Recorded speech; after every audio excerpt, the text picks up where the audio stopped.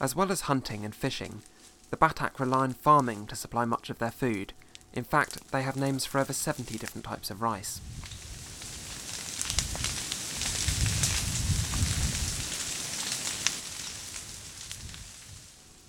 The flames look dramatic, but when they clear small areas to plant gardens, Batak men know exactly how to control the fires and stop them spreading into the surrounding forest.